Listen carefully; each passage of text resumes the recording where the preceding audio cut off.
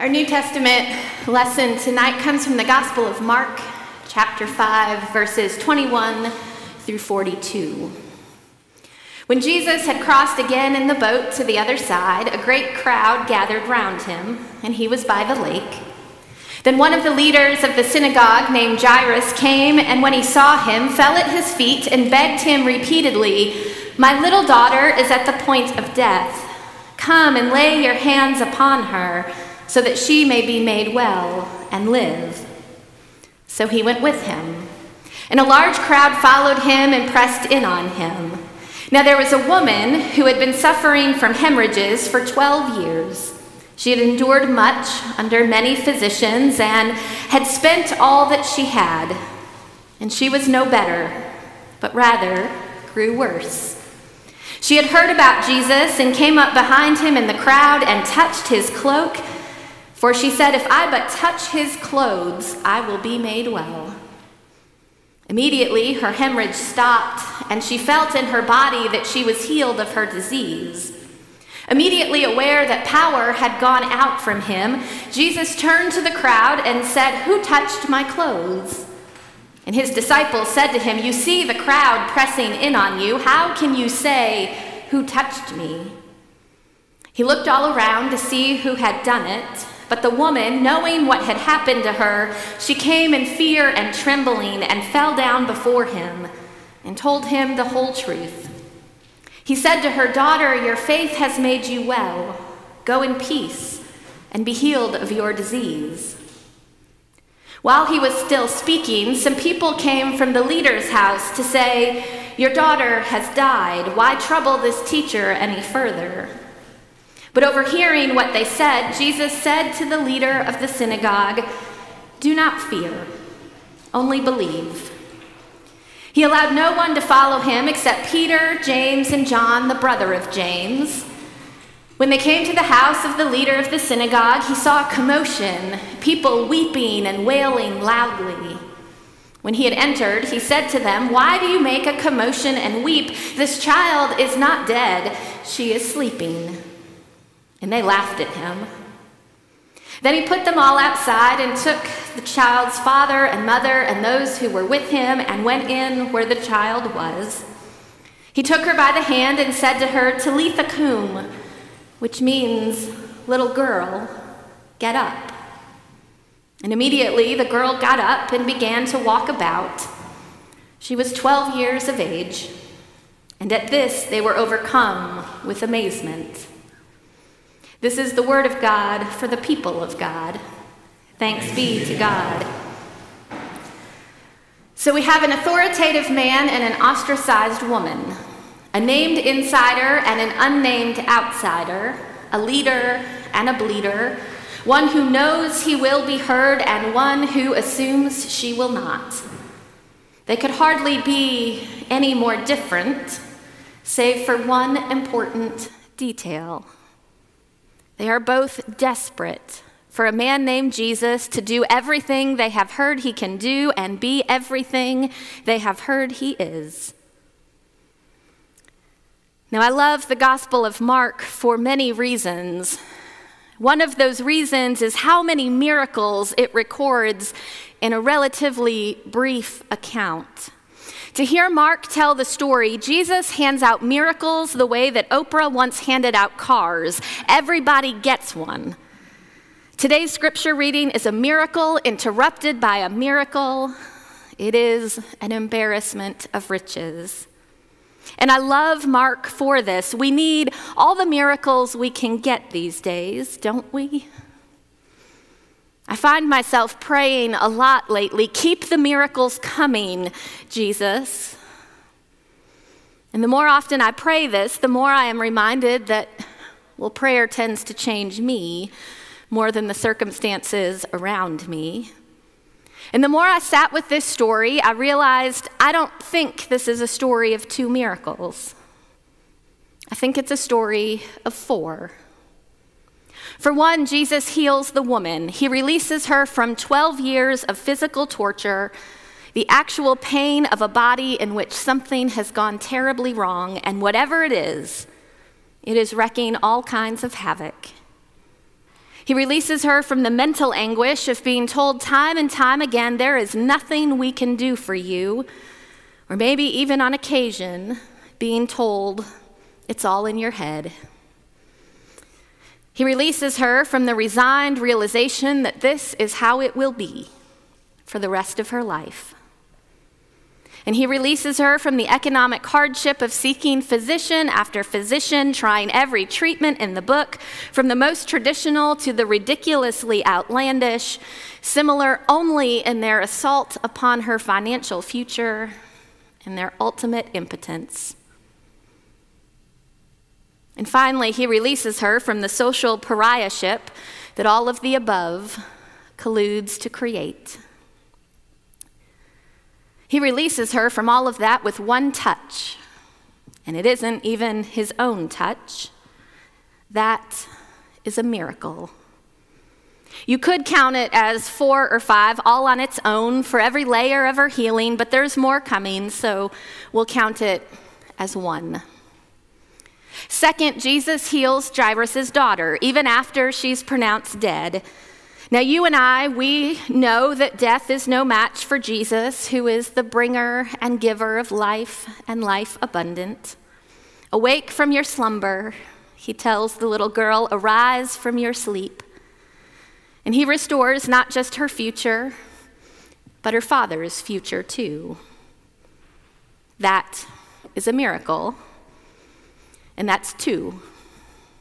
A sizable miracle, and without discounting the magnificence of either one, I think we can all agree that these are the miracles everybody sees when they read this story. Because Mark, in his urgent wisdom, places them at center stage exactly where they belong. Look at this man, they say. See him for who he is and what he can do. But I would like to suggest that there are still 2 more miracles in this story. And they are miracles I see more clearly when I read this story, remembering that this is Pride Week in Columbia. Miracles 3 and 4 are that a man of great status and a woman without any status whatsoever each muster up enough faith to approach Jesus in the first place. Jairus, after all, is a leader in the local synagogue, almost certainly a colleague of the scribes, who are even now, in this very moment, plotting ways to kill Jesus. And so to approach this renegade healer in public and throw himself at his mercy, begging and pleading for help, knowing that his friends and neighbors and coworkers are going to raise both an eyebrow and a stink about every second of this encounter, knowing full well what has happened to others who have trusted this man, knowing all of that and pressing forward nevertheless, that is faith. He takes his secure future and his stable livelihood and places it all on a wing and a prayer, and that is a gamble that only faith is willing to take. His faith might be born out of desperation, but desperate faith is still faith. Now, the woman, she might have less to lose, but she also has to push through a lifetime of being looked down upon or overlooked entirely. Her presence in the crowd is a great risk, one that could backfire at any moment. And in her head were surely whispers of the voices that cried out over the years, "You are unclean. You are not holy. Stay away. There is no place for you here." And maybe those voices are what silenced her own voice that day, leaving her no other option but to reach out and grab at Jesus' cloak. If history is any indication, she has no reason to believe this moment should be any different. But there she is, with her fingers full of faith, connecting with a bit of fringe. And without miracles 3 and 4, miracles 1 and 2 They don't take place. And the honest truth, I think, is that there is no reasonable reason that either that man or that woman should have had anything close to that kind of faith. Nothing about the makeup of their identities or their histories could reassure them that trusting Jesus would bear much fruit. And I cannot help but see a corollary to the faith of our LGBTQIA siblings. Now, to be perfectly clear, not because you are sick and in need of healing, but because your faithfulness to the church, an institution that for years upon years, for lifetimes even, told you again and again, there is no place for you here, or there is no equal place for you here. Your faith in the redemptive power of Jesus Christ has been so strong, you endured the church at its worst. And you trusted that eventually the institution would catch up with the one it claimed to follow. From where I sit or stand, there is no reasonable reason that you should have done such a thing. And that sort of faith is a miracle.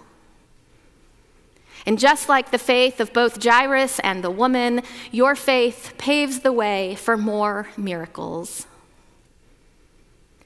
Now, I'm aware that there are still places in the capital C church and places within our own denomination where the truth of this gospel is still silenced. So hear this clearly. LGBTQ siblings, you are a miracle. Whether the fullness of your identity is something you share with the world or whether it is something you are only beginning to realize within yourself, you are fearfully and wonderfully made. As the good book itself puts it, you are good and very good. Or as a song puts it, you are glorious. You are made in the image of God. You are a beautiful and beloved child of God. And with you, God is well pleased.